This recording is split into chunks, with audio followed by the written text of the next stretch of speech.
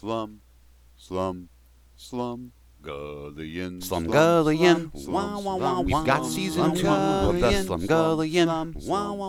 Jeff and Scott still host the Slumgullion. I still don't know what that word means. Slumgullion, we still got some guests on the Slumgullion. We're not showing breasts on the Slumgullion. Should probably fade on the Slumgullion. Slumgullion. And welcome to the Slumgullion, America's We're Not Dead only podcast. And we're not dead. We're a little late, but we're doing better. And This is not season 3 yet. Because no new theme song yet. So this is not an official season. This is sort of like consider this our Christmas special, like Doctor Who does, except we're doing it in February. Right. Or a vestigial organ, like an appendix. Yes. This is the Slumgullion's appendix. Very good. So do not swallow gum or fingernail clippings, or our show will become dangerously engorged, and we all might die. I became dangerously engorged once. That's why I'm not allowed near grade schools. Oh. Okay. Hey, you set it up. I did. Just knocked it down. You missed us, folks, didn't you? Until that moment, yes. So we are doing futurism this episode. For the UMC, we are doing Afrofuturism. For the front part of the show, we are doing retrofuturism. We are doing futures from the past and from a galaxy a long time ago. That's right. From the past. Well, a long time ago. From the past. So they're both from the past. Exactly. And we're going to talk about that because some of it being the future of the past is fine. Some of it being the future of the past sucks balls. And we'll get to that. Okay. That's my opinion. First, let's talk about, I don't even want to say the good because I have nothing but mixed emotions about this. Let's talk about Star Wars Rebels. And right off the bat, spoilers. If you haven't watched the mid-season premiere, stop now. 3, 2, 1. Sweet prom, fuck Kanan. So Jeff texted me pretty late at night, as is his wont, and said, "Oh my God, Rebels. Oh my God, Rebels." And I didn't know it was back yet. So I said, I'll go watch it. And then I just get perhaps one of the most cryptic yet sinister one-word texts I've ever received. The single word, brace. Well,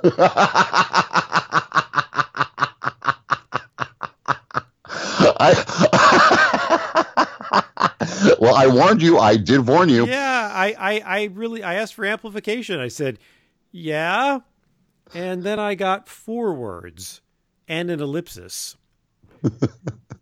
This is ... Just brace.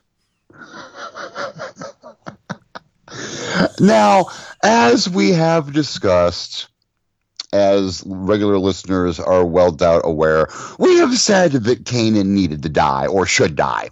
And would die. We were in a total agreement that the way the narrative had been going, his death was the only logical way for his character to conclude his arc. He had to die, partly because he was born with original sin. He represented the last of the hubris of the Jedi Order, and he was the bridge to a sort of chastened wisdom that came from their extermination. But there was no way he was going to be able to go forward. He was too rooted in the past and forged by that tragedy. He had no place in any Jedi future. And he's not a part of the canon. But as Jeff said, I didn't think it was going to happen this soon. It was a weird, and God, this is going to get me some hate, but oh well. It was a weird sense of giddiness for me. Mm-hmm. And the giddiness was because they had the balls to do it this soon.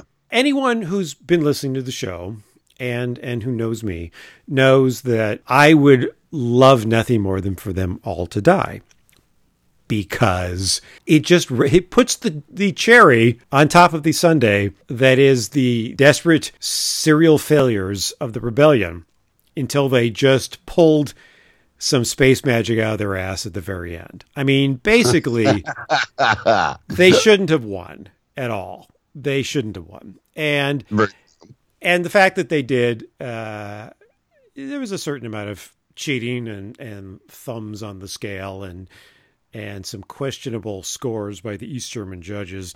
Nevertheless, I was rooting for the rebels. I was glad but if they all died, I would really admire Disney for allowing that. I don't for a second think it's going to happen, which is part of the reason I want it to happen so badly, just because that's the one thing that would really surprise me. But I was absolutely convinced Kanan was going to die. Ezra, I don't know. I mean, he's a kid. It's hard to think that Disney's going to have the cojones to kill a kid on a Disney Channel show. Like I told you off air, the only known survivors that we know to make it past Jedi are Hera and Chopper. Right. And we only know Chopper makes it to Star Wars. We don't know if he makes it through the trilogy. So Hera is technically the only one that I can think of that I know of the Ghost crew that makes it post Jedi. Right. Now, well, we know Chopper made it as far as the Rogue One. Period. Right. And you said that they have retconned Hera into the Battle of Endor. Is that correct? Like I said, so yeah, she's around post-Jedi. I do not know of any other mentions of any of the other characters, and it's another reason why I fucking love the way they got rid of Kanan, because it really puts this last group of episodes into in a pure Joe Bob Briggs territory. Anybody can die at any time in these episodes now. Yes. Yeah, it really... Putting Kanan this early in this block means that's it. We know we're done and we're not holding back. And that's really kind of interesting to me. Oh, it was fascinating to me after I got over the shock. Actually, I'm not really sure I'm over the shock. He did die in a heroic way. I'm still hurting. I'm still hurting. This one's going to hurt. I loved the character, partly because he was so gloriously fucked up. He was the cure that the Jedi needed, because he was insecure and pessimistic and certain of his own failure. And that's opposed to people like Obi-Wan and Yoda in the original trilogy era. As much as Kit Fisto. See, you just like saying Kit Fisto. You don't really care about the character. You just like to say that name. Absolutely. And I don't blame you for a moment. But those people, as much as they had blood on their hands and mistakes in their past, there still was there still was a certain amount of arrogance, really. As shown by Kit Fisto. Okay, so I'm done. I'm done. The joke is over. That is not my answer to everything. My answer to everything is butterscotch. Go ahead with your point, Scott. It doesn't seem important now in a post-Kit Fisto universe. But nothing is important in a post-Kit Fisto universe, except for Kit Fisto. Yeah, so the Jedi were so insufferable. They were part of what made the prequels such a slog, because I just wanted them all to die. Lucas thought of the whole thing as a great tragedy. It wasn't. The great tragedy was that it took him so long to kill those bastards. They were just smug, inflexible, holier-than-thou, bathrobe-wearing bureaucrats who sat around their ivory tower arguing the finer points of their arcane theology while the world literally burned around them and evil triumphed. Everything Luke said about them in The Last Jedi is absolutely true. So I liked Kanan a lot because he was the antithesis of all of that. Back before the Star Wars books pissed me off and I stopped reading them, I did read the Kanan novel, A New Dawn, and it's actually a really good book as well. You know what? There's probably a lot of them. It really was only that one that pissed you off, right? Why don't you give the rest of them a chance? Well, no, it wasn't the book that pissed me off. It was the people. It was the people behind the scenes that pissed me off. And I'm not giving them a second chance because I know it's not the writer's fault. But I'm being a dick, and it's a principle thing. All right, there's something about Star Wars that brings out the dick in people. Anybody who's read any comment thread of Star Wars fans, the one thing it seems to do is brings together a galaxy of dickishness. Yeah, anyway, but my dickishness is based on principle, not based on race. That's right. I went there and I did the investigation to prove it. Bite me if you think I'm wrong. I don't. I'm not. I'm not going to bite you. And I'm not going to kit fist you. Anyway, yes, exactly. No, I'm also, like I said, a very big fan of Kanan, and much like my Shepard in Mass Effect 2, I needed the character to die to bring closure to this particular story, but not this way at all. And I totally give them, that's why I'm putting this so much into Joe Bob territory, having the balls to do it in this manner this early on. I mean, we may see everybody except Hera drop. We may. And I actually, at this point, don't know what story is left to wrap up. What are they even trying to do? Yeah, we really do. We really, now that they've got Hera back, it's going to be dealing with Kanan, or dealing with Kanan's death and the build up to the Death Star, and then somehow explaining why, if Ezra survives, he plays no part in the future rebellion or the resurrection of the Jedi. I mean, we know that Vader's coming back. Oh, that's right. Yes. All right. Well, that's fun. And Palpatine is officially showing up. Yeah. I don't know. Palpatine is he's a little ripe for me. I mean, I don't mind a little scenery chewing. Playing Emperor's advocate here for a second. Mm-hmm. And only for a second. I will put forth that this is original trilogy Emperor, not sequel trilogy Emperor. So he does not quite have more ham than a Jimmy Dean sausage factory yet. And also, this particular incarnation of the Emperor is voiced by Sam Witwer, who also voiced Maul in the Clone Wars and Rebels. And did a very good job. His interpretation of Maul, especially in Rebels, this older, not necessarily wiser. Yeah, the cartoon made him interesting, and I'm sorry, I actually felt a little something for him during his final meeting with Obi-Wan. Oh, so did I.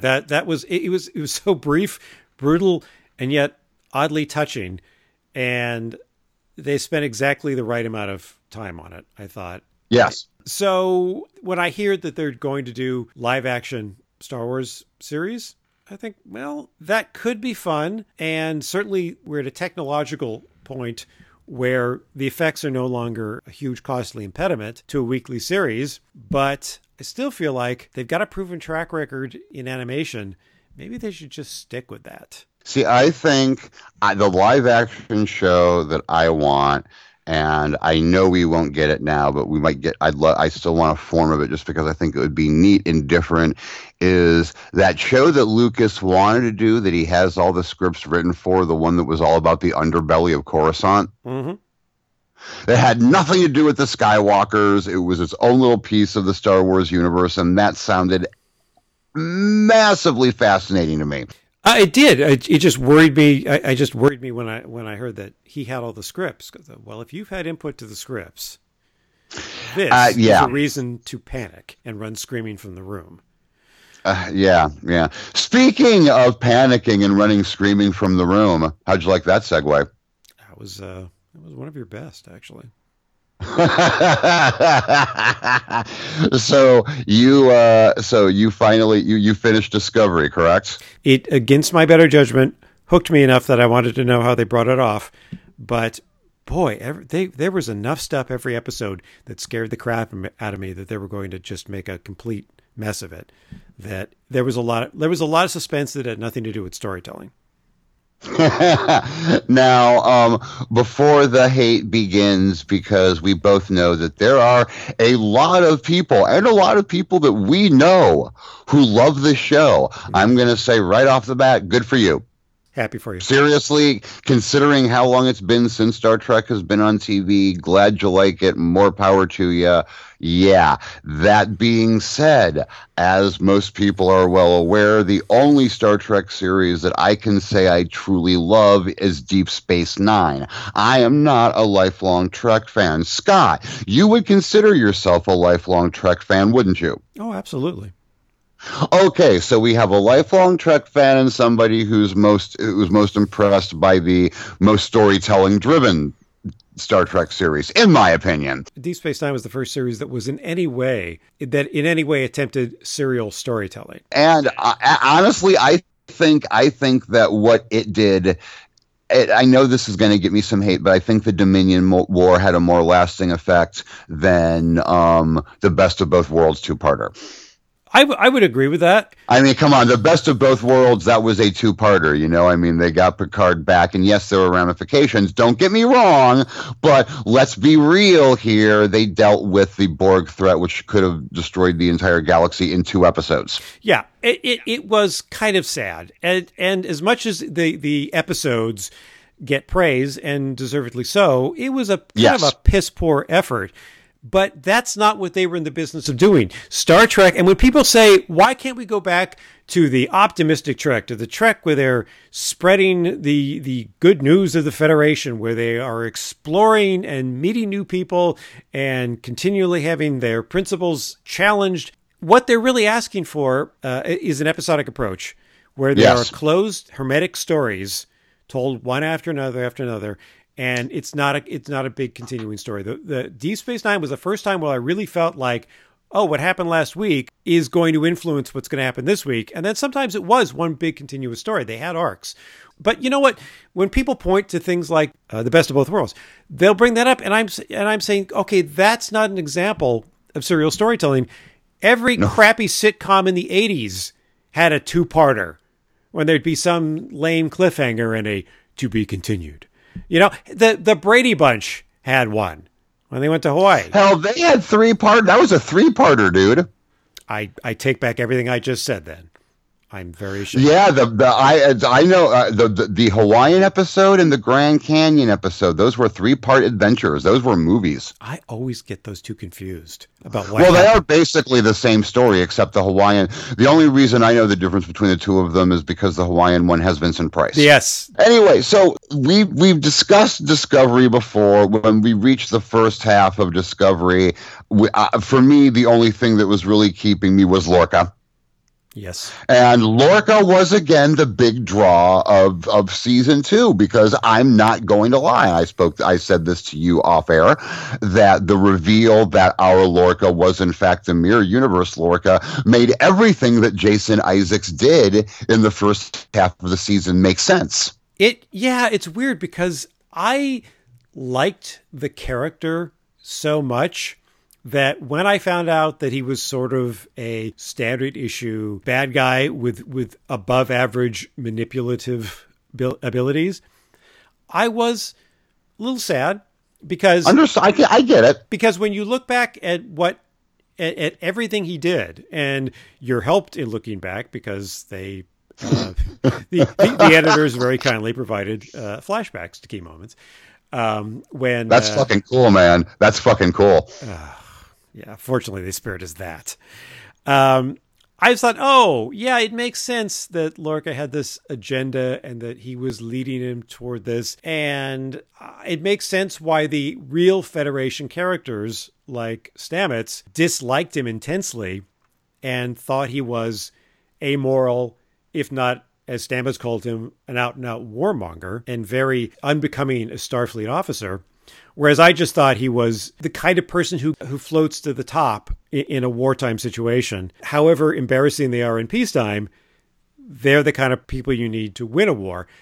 That's what I thought Lorca was. I had no clue that they were going to do this. And what? Yeah, I'm a little bit mad. I admit it would have been nice if he'd been Section 31. I wish they would have gone the Section 31 route personally. That's personally. Do you think they were trolling us by having the registration number of Discovery be, what is it, 1031, something 31?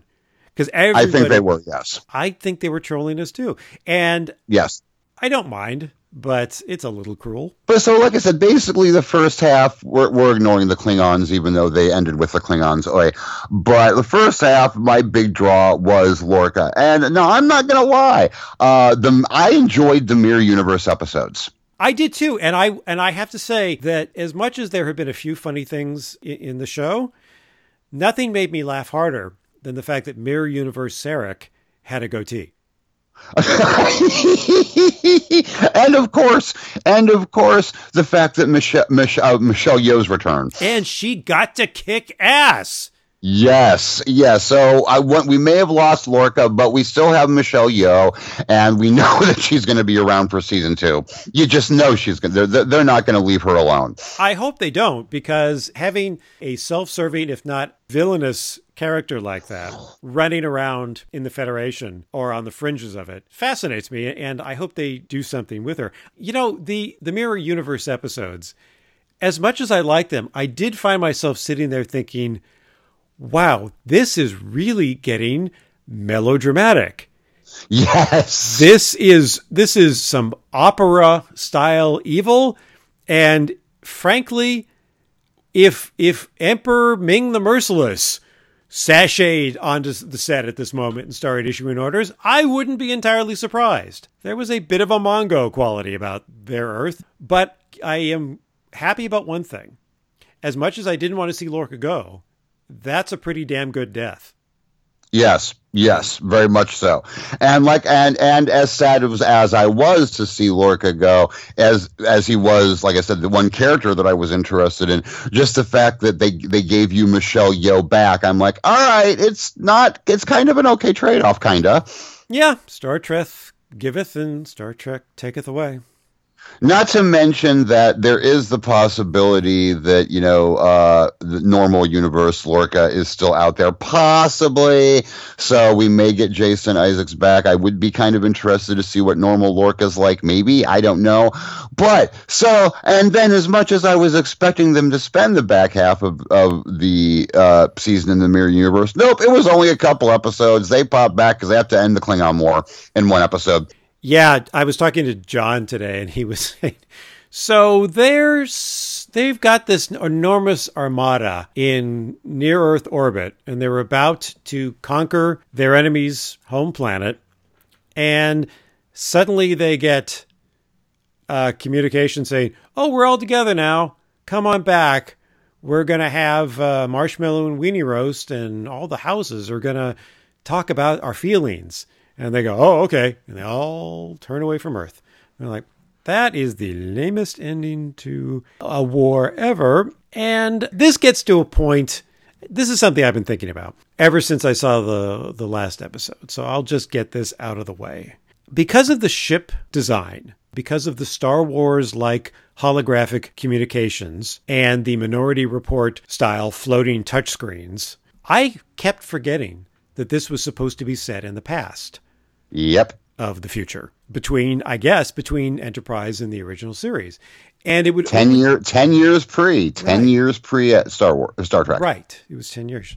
And it would only occasionally be that I was jarringly reminded that yes, the creators went backwards in the timeline of Star Trek to found a new series, and really how incredibly unnecessary that was. There's no reason that the story that they chose to tell could not have been told in a post-Voyager time period.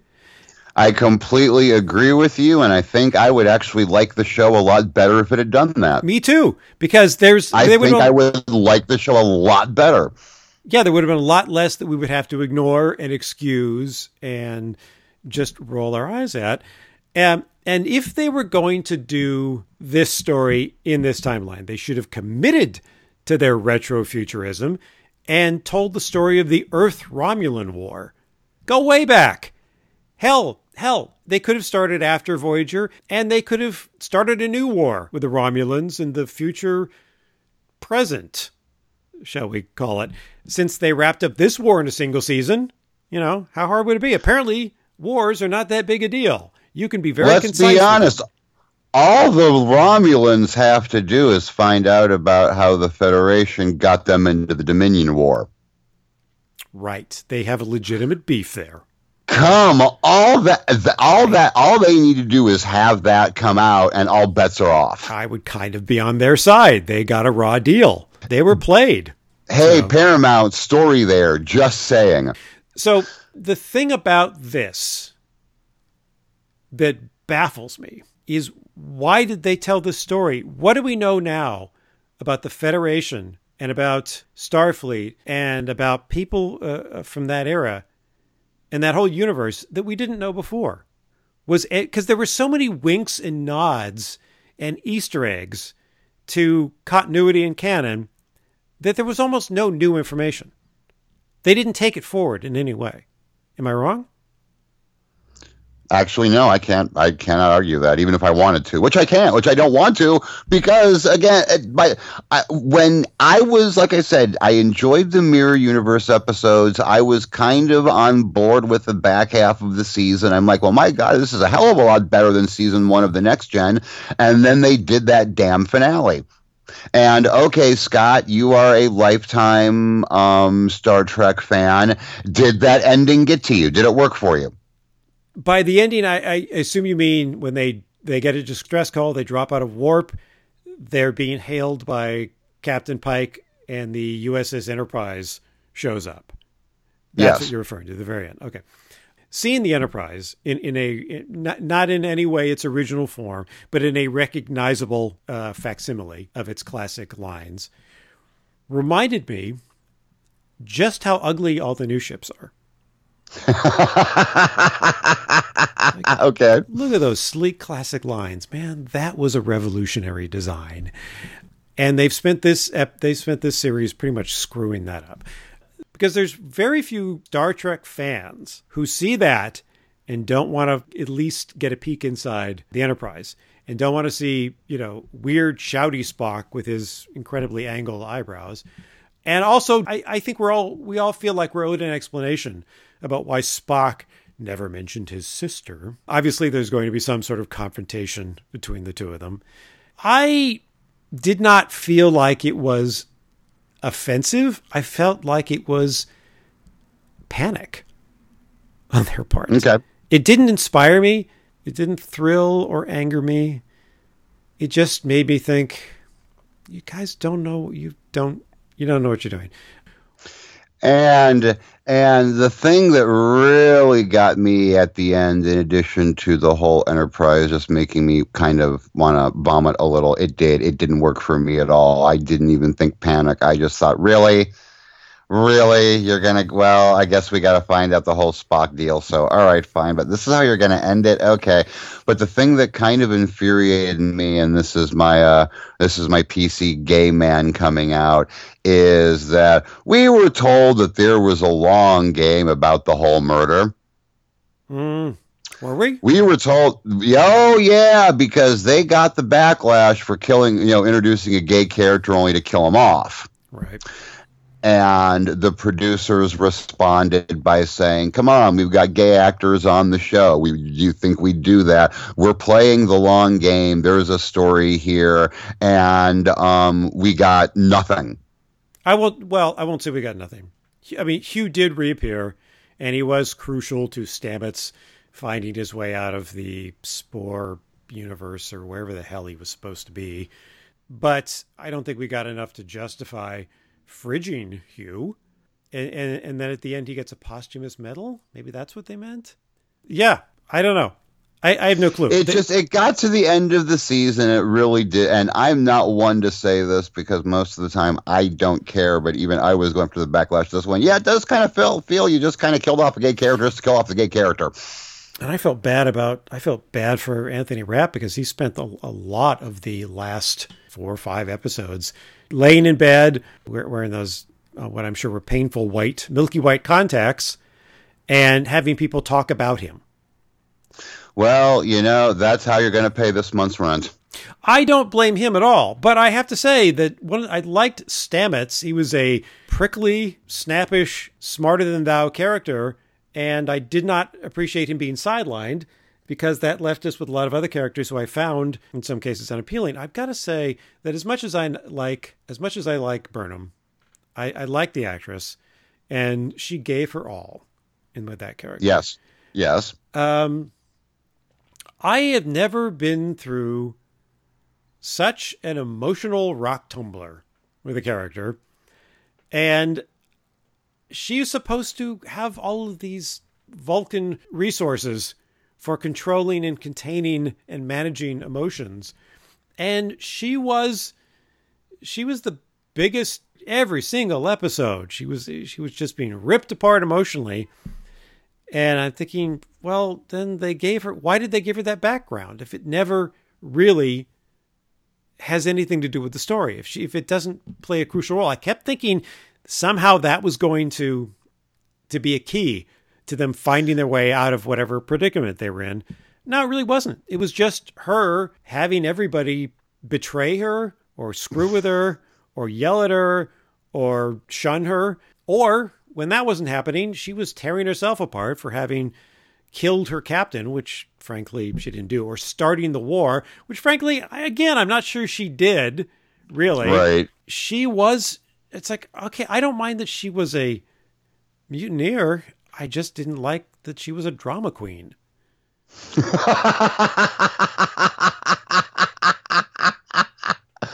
That needs to go on a t-shirt. Yeah. I will give this a chance next season. I was going to say, that's the one thing is that we can both say is that we didn't hate it, and it was a hell of a lot better than season 1 of Next Gen. Oh, I hated that.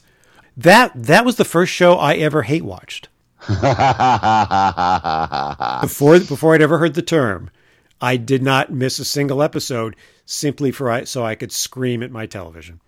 And God knows that first season gave you ample opportunity to scream. And then I remember in season 2 when it started getting good, I had the doctor that I hated. Oh, right. Pulaski, was it? Yes. And it was nothing against the actress. It was entirely because Gates McFadden is from Cuyahoga Falls, where I'm from, and that made me happy. That's right. I forgot. I knew you had some lame reason for liking her, and I forgot what it was. I don't mean lame in the sense that it's... Oh, no, it's pretty lame, I admit But it. I mean, I knew it had nothing to do with her acting, which... Right. And also, I'm sorry, Pulaski just felt like McCoy with tits. Which is not as much fun as it sounds. No, it is not. But anyway, like I said, it's you folks who were loving it, good on you. Seriously, we're not liking it, but we're not hating it, which was a lot better than I was expecting. Especially after the pilot. Yes, it's better than I was expecting. And it also is a dilemma that I really don't need, because if I hated it, I don't hate watch anymore. I'm past it. Life's too short. I'm too old. And there's a lot too much stuff on my DVR that's good that I'm looking forward to. So if I had hated this show, that would have been it. I would have had all that time free. But I'm in there's things I like about it. And I'd like to kind of see where they go. So I'm still kind of trapped in the Matrix. And indeed, and all I got to say is just as long as they keep Michelle Yeoh, I'll be happy. Yes, seconded, signed, absolutely. Well, all right, I am going to let you join the other kiddies. Yes, for a very exciting discussion about a very exciting thing.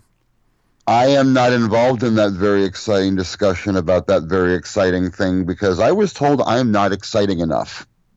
Oh, I'm sorry. Were you talking?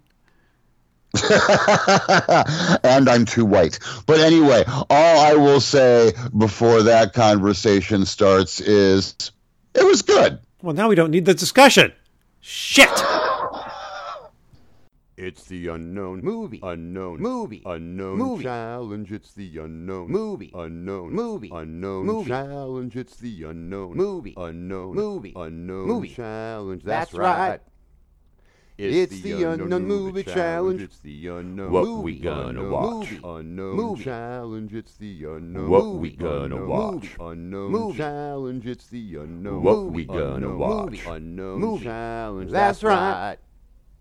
It's the unknown movie challenge. Ready for battle. And welcome to the Unknown Movie Challenge. This week, it's Marvel's The Black Panther. And as always, it's spoilers ahoy. Unfortunately, Jeff could not be with us tonight, so accepting the award for Mr. Holland is the new movie crew. John Zura, Blanche Ramirez, and Mary Clevenger.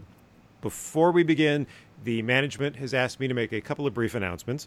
First, I'm in week 3 of a nasty cold, so if you hear any moist, inhuman trumpeting sounds issuing from my nasal passages like Tony Randall and The Odd Couple, I apologize in advance. Second, Mary bit her tongue, and it's all swollen and gross. So if she sounds a little like John Hurt in The Elephant Man, I hope you'll pardon her. No. And John and Blanche, are you guys okay? What are your physical ailments? I could be better. Blanche is sultry. Sultry. Yes. Thanks, And yeah. And I'm as goofy as always. All right. But I'm glad to see Mary back from her assignment. I hope it was somewhere in the Bahamas. No, somewhere in hell. Why do you send her on such assignments? Really, Scott, that's awful. Because she's got that can-do attitude. She never says no. She's like Jim Felt. There was a tragedy. Last night before the movie, John was involved in an altercation between a bacon-wrapped hot dog from a street cart and an uneven cement block of celebrity footprints in the forecourt of the Chinese theater. But I think the hot dog was the only real casualty. That's true.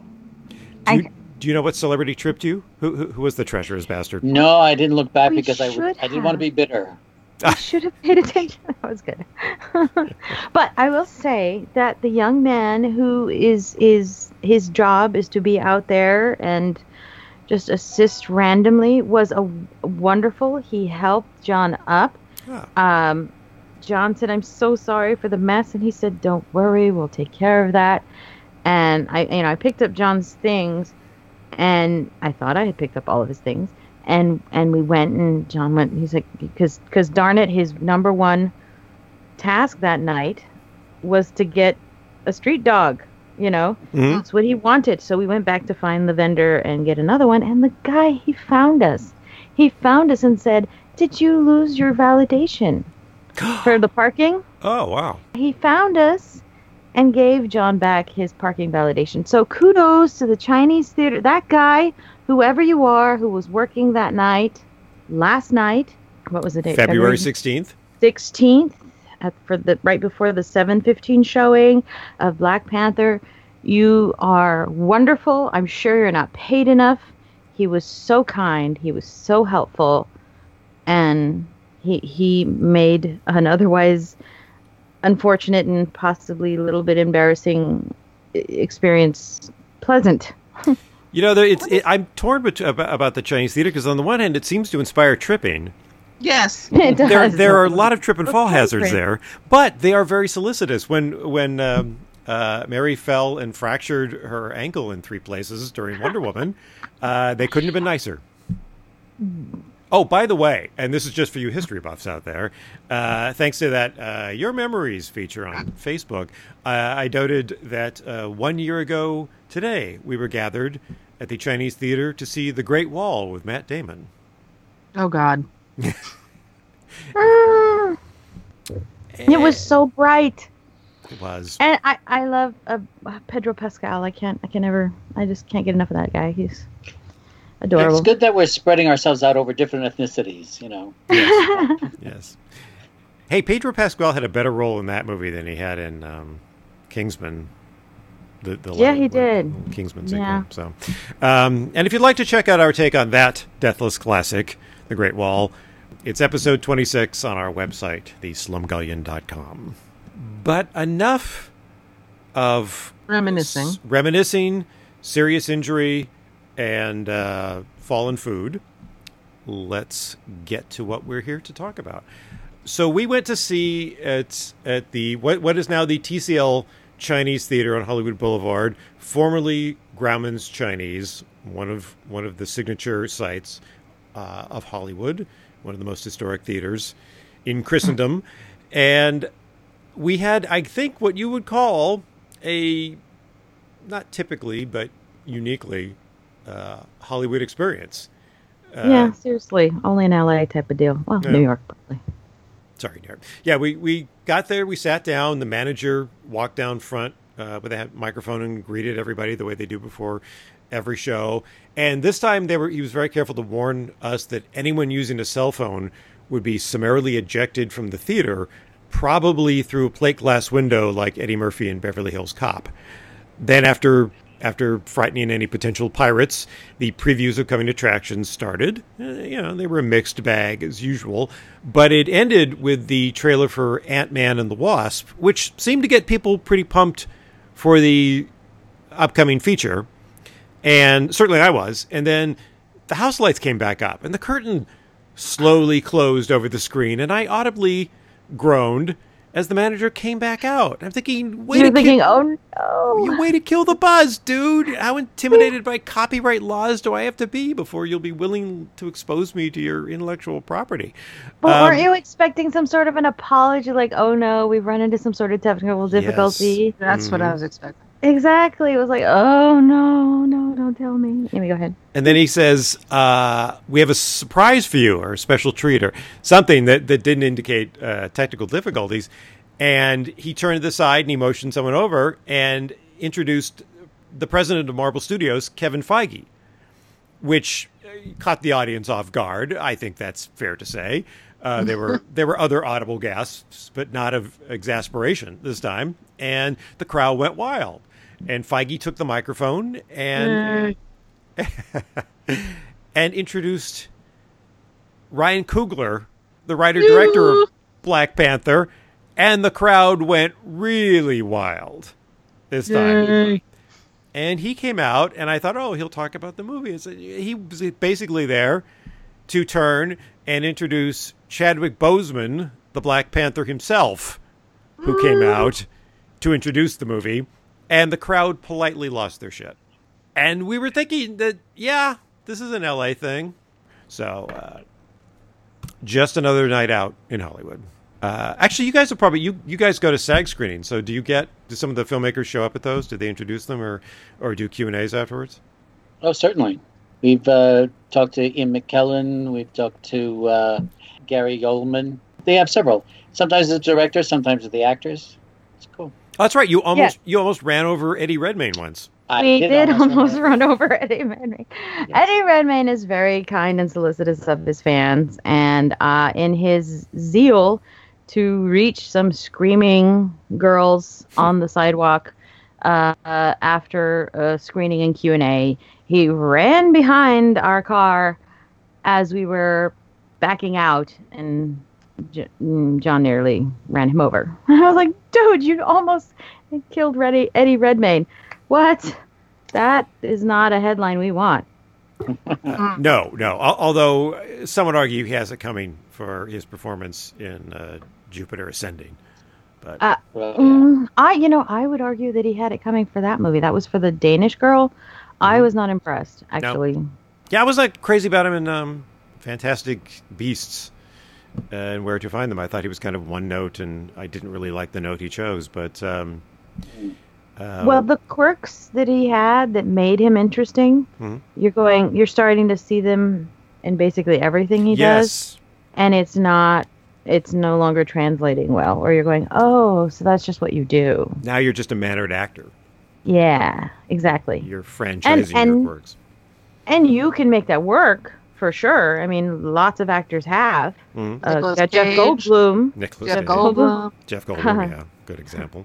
De Niro, Pacino, all these people have their thing that they do, but he's still trying to do very serious and indie type stuff, and it does. I don't know. We get tired of it if that's what you're trying to do, I think. You know what? Actually, let's begin with that. How did you feel, speaking from the actor's perspective, about the performances? Well, I think that one of the things that happens very often in films, and apparently that it extended over into animated films too, where there would be one comic character that would just be annoying, and that, you know, the acting didn't have to be that good because they were just there to be, that wacky little friend, whatever. And this did not have that. I mean, every single one of them had their own characters, and they were very believable. To the little sister, to the antagonist, who I bought totally as just being one of those street guys who happen to go to the military, etc. Oh, Michael B. Jordan. Right. Who's wonderful. Yeah. Michael B. Jordan was in the director's first full-length feature, Fruitvale Station. Mm-hmm. And trivia, which is purely, I'm sure, coincidental, but kind of poetic and awesome, is that, you know, the movie starts in Oakland. Mm-hmm. Well, the director's from Oakland, so that makes sense. And Fruitvale Station takes place in that horrible, tragic event in Oakland, New Year's Day, where the police killed the young man. But you know, the Black Panther party started in Oakland. Oh. Different time period, obviously, but still kind of wonderfully, like, oh my gosh, like blew my brain when I saw that. I was like, because it's purely coincidental. It has to be. Yeah. Well, yeah. Maybe not that they decided to place it in Oakland, and maybe they decided, you know, Black Panther Party was born in Oakland. Let's start this one in Oakland. You know, maybe the writers decided to do that, but the director too. Holy mackerel. Anyway. What I liked, who plays the leader of his bodyguard stuff? You guys don't watch The Walking Dead. No. Is she a cast She's member? Michonne. Oh my God. Oh, okay. Completely different without any hair. The actress's name is Danae Guerrera as Okoye. As I leaned into John while we were watching, I'm like, you know, she learned all those moves from killing zombies. She's great with the katana sword, let me tell you. Yeah, yeah, she is. Well, her physical performance in that very taxing physical role was incredibly believable. I mean, obviously, it's a lot of wire work and stunt work and a lot of CGI, but some of it with just her wielding the spear was done very stylishly.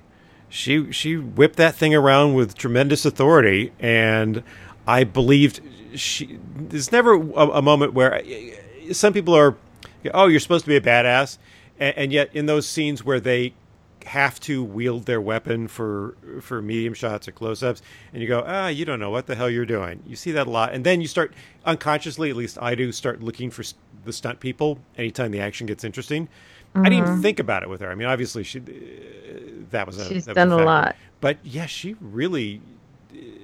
said she came, she saw, she conquered. She was very badass. I completely believed her as the head of this all-female security secret service.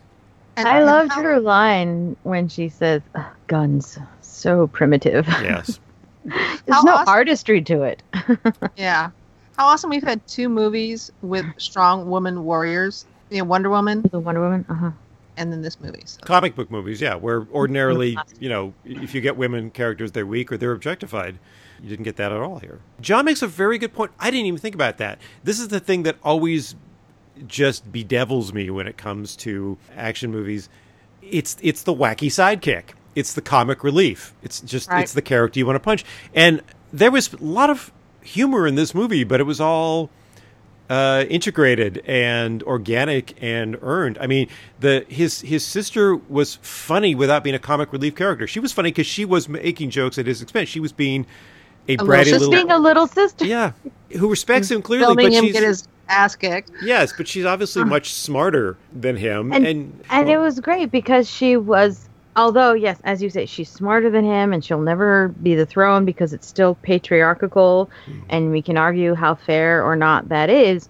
But even while this film shows how capable women are, it still holds that age-old, I can't wait till they do the Native American hero thing where it's, matriarchal, which is what a lot of Native American tribes were, not all.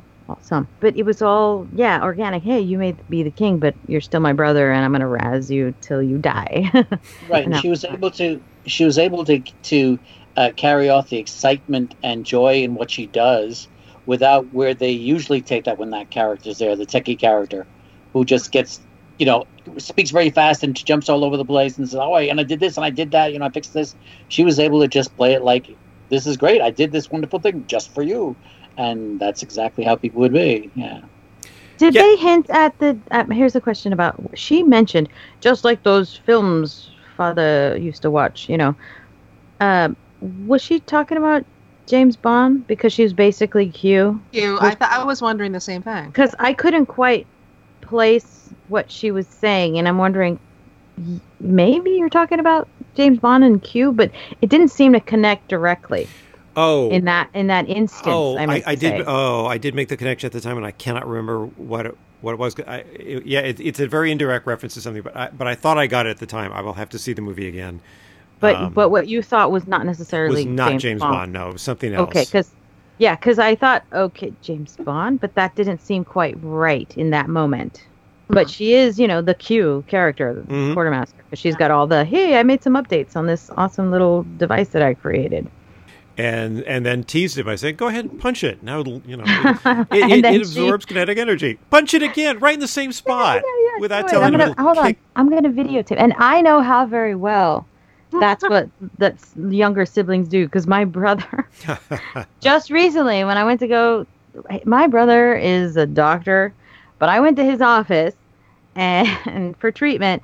And he said, oh, hey, if you've got time, can you eat this ghost chili chip while I record it? No.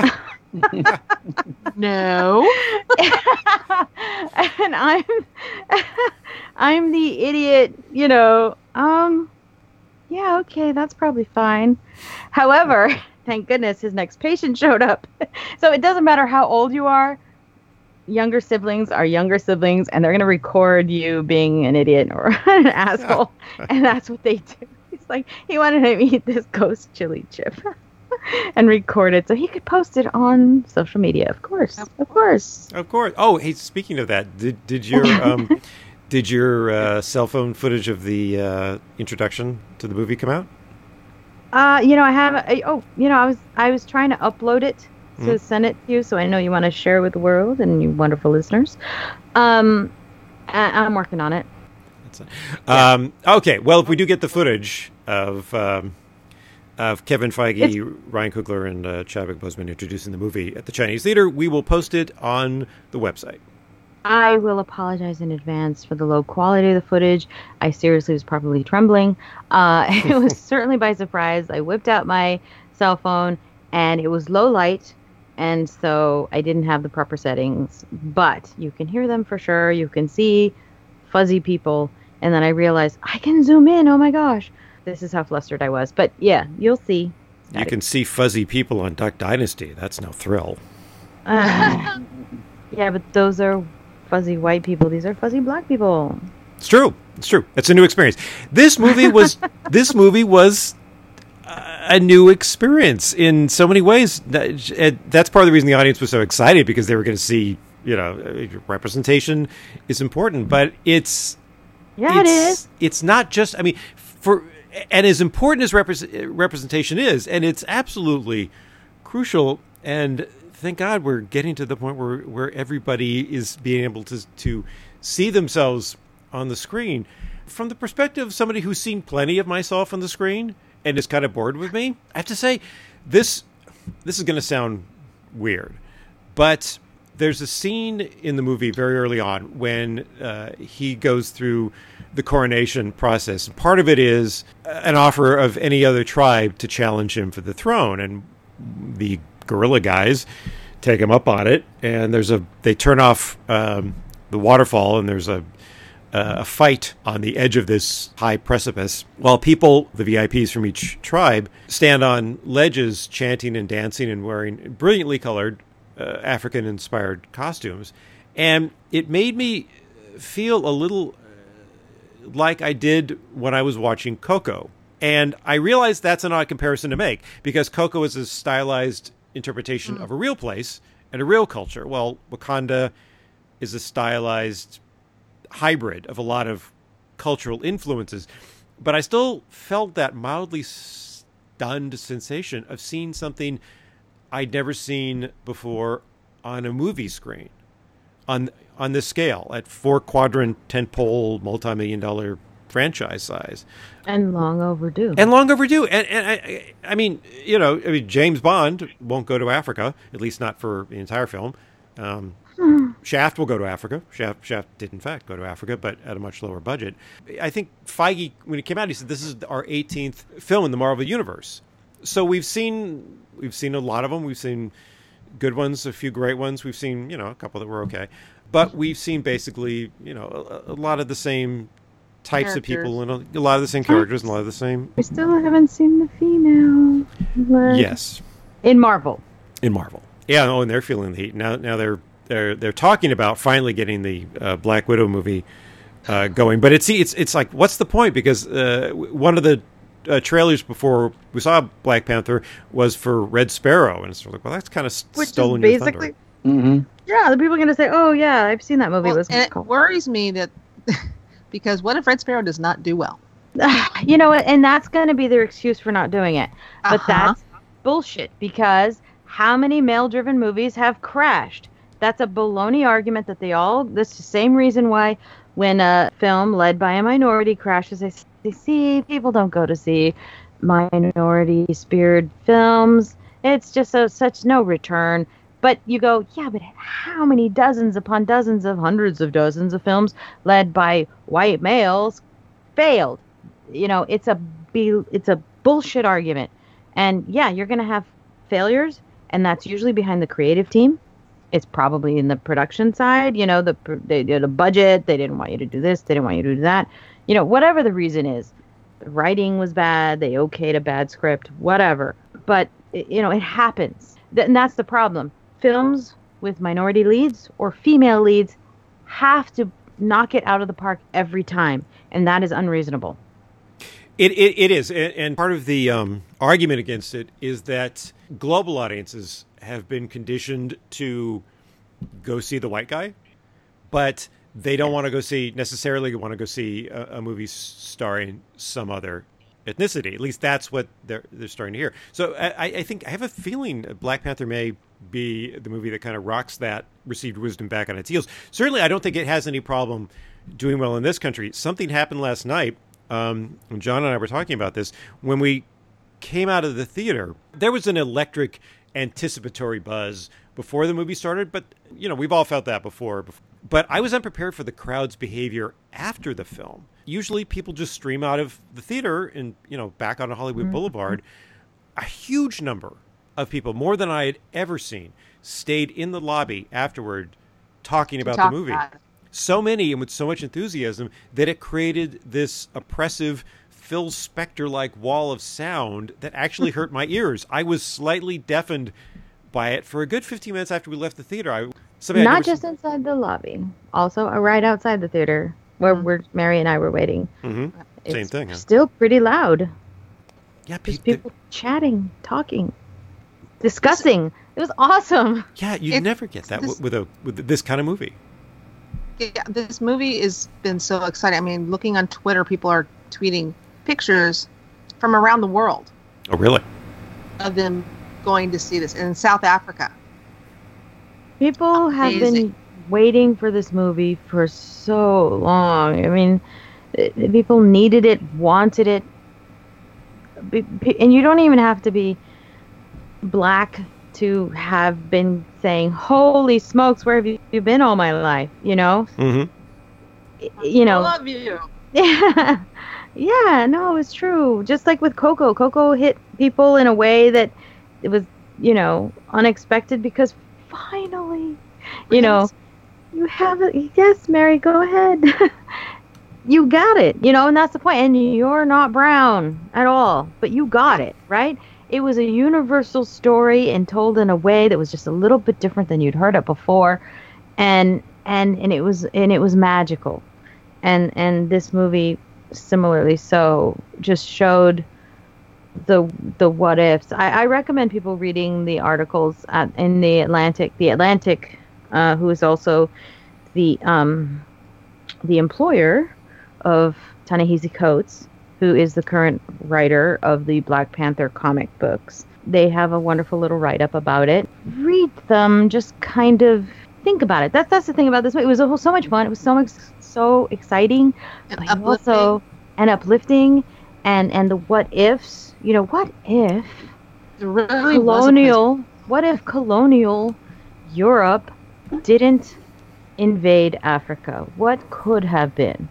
and didn't plunder it for everything? Took its people, took its minerals, took its various natural wealth, and what could have been potentially. Obviously, it's heightened in a fantasy realm because it's based on this alien ore of some sort. But Vibranium. it's awesome.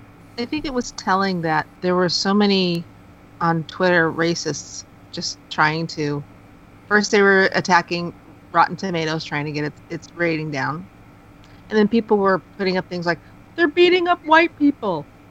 Mary, that's not telling. That is what we know. What's telling? Here's the thing. It's telling of how threatening it is for some people. No, we know that. That's the thing. It's telling to white people who didn't know how dangerous it has been all along. White people didn't realize how hateful and hurtful it was. I mean, you see the documentaries and you go, oh yeah, they turned the fire hoses on them, and the dogs, but it doesn't hit you directly. But now white people, enlightened white people, are seeing it in a way that perhaps it never hit them before. But people of color, yeah, we knew. It's always been there, always has been there, and it's not new. What's telling to us is that the response among people of color and among some white folks, such as yourselves, is how it's touching home, and you know how happy we are that you guys are loving this. I mean, people of color are like on pins and needles and walking on eggshells, going, "Oh my God, what if this fails? It's gonna be, it's back to the dark ages for another 15, 20 years." It's amazing, and it's about damn time. Oh, it's about time. It's amazing for your generation, but you talk about the fire hoses. The people who were there, who lived through that, who were there at the times that was happening, is what made that movement take hold and made the changes happen. Now we've sunk back, and your generation sees the sink back, and that's the thing. Sure. It's yeah, exactly. We can only hope that it's going to continue to improve, but it's not. It's got to swing. The pendulum's got to swing. So no, you're right, John. I think there was like a 20, 30-year gap where people didn't see it anymore. The 80s, the 90s, people didn't quite see it, and now we have. I mean, there's no denying that this film was political and kind of hearkened to what it's like to have a sudden autocrat step into power and decide they wanted to change things and turn things back or be militant and whatever, and we're kind of seeing that mirrored in our own society and attacking minorities again. And so yeah, but this film and others, it's about bringing it home, I think, to people to whom that what's going on in the world today doesn't affect directly, and that's generally speaking white America. Right. And it's also fun. Yeah. In a fun way. Well, but I think that's a very important. You all made very important points, and I think that's kind of crucial what you just said, John. Because, and again, I don't want to weight film down. I don't want to freight it up with political significance when it's trying to be above all an entertaining popcorn movie, but one with a different perspective and kind of a lot of thoughtful themes. I disagree, Scott. I don't think it is above all trying to be a popcorn movie. I don't agree with that. Okay. All right. I think it is above all trying to also be political. I think it is having to be. You can't put the director that they chose, who directed Fruitvale Station. Right. He did not create that to be above all entertaining popcorn fare. Absolutely not. He is a socially minded individual, and I don't know why Marvel, and when they originally created the Black Panther character, named it the Black Panther. maybe they were just riding on the Black Panther movement fame and tried to hit this niche, audience. Mhm. It may have just been appropriation at that time. It could be now that it means so much more than that. Because we're talking about how it's being done today. So, no, I don't think it's popcorn fare. Yeah, but I kind of see it as the peanuts in the Cracker Jack popcorn. It's the little stuff. They try to they made it palatable for everybody to see rather than just hitting only on the political stuff. Made it a part of an action movie, part of a fun action movie, so that those little peanuts, when you hit them, went, oh, look, there's a peanut in here. Okay, oh, there's another one. Oh, all right. Yeah, I think it's kind of like that. I think, yes, it's in that vessel. Okay, Yeah. that's absolutely in that vessel. That's kind of what I meant, because yes, you're absolutely right about. I've seen Fruitvale Station. There are similar political themes in Creed also, which also starred Michael B. Jordan, and I agree with you. But in taking on the project, Coogler also had an enormous fiduciary responsibility to the company that hired him, gave him the opportunity. That I guess what I mean is. Let me rephrase it. I feel like the political, to me, speaking as someone from my privileged perch, the political benefits of popular culture are the way they mystify everybody equally. In the post Will and Grace period, when more gay people started showing up on TV and in movies, and tolerance and acceptance of gay people rose, and it wasn't entirely due to depictions in popular media, but that had a demonstrated effect, and it stopped people. They became less of an other.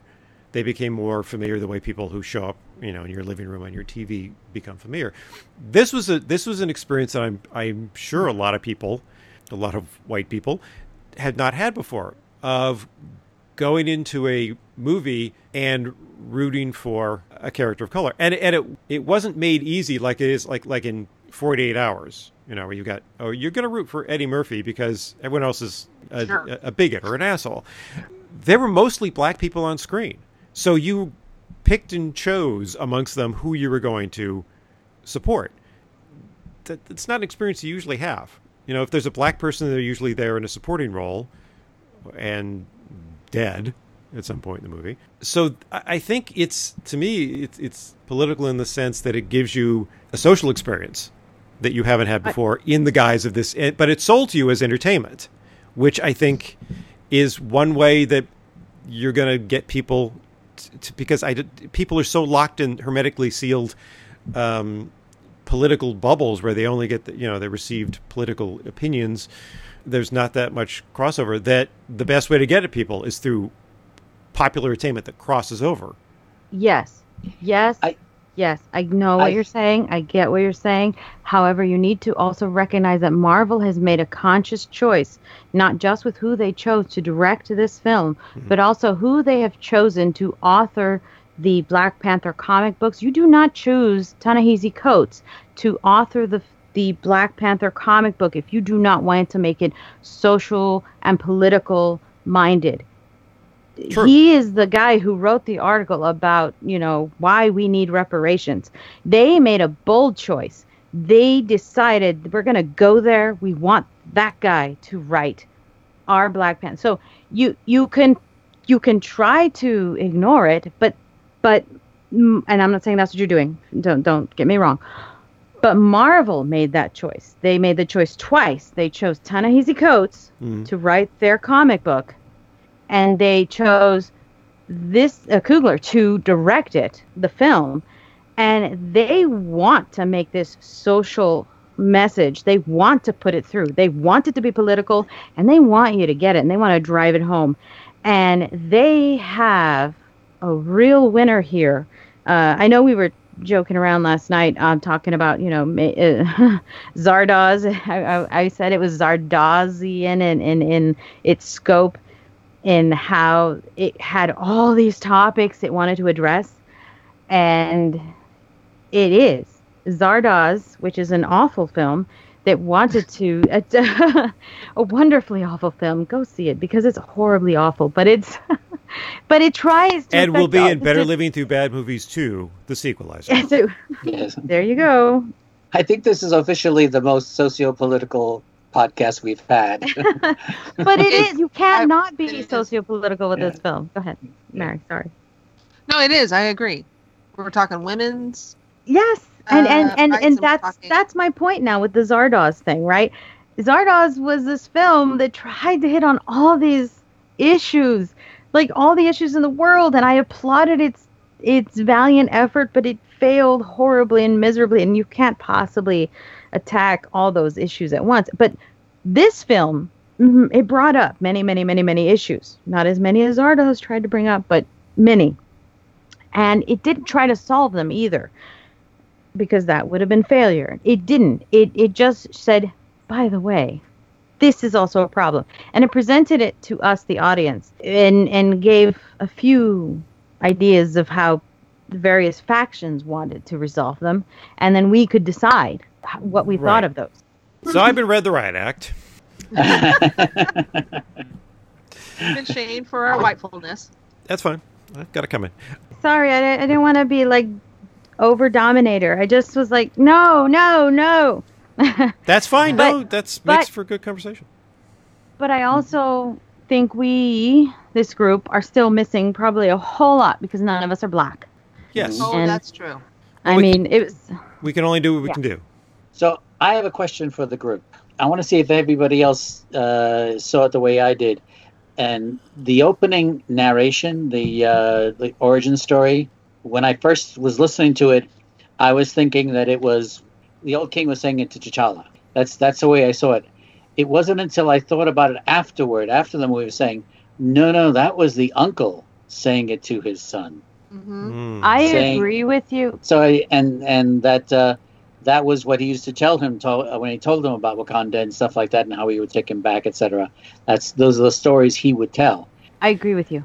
I don't know what it really is. I read I skimmed a couple articles to kind of like prepare for this, and one of the reviews was like, oh yes, we learned, and that's exactly right. They thought it was the old king telling the T'Challa.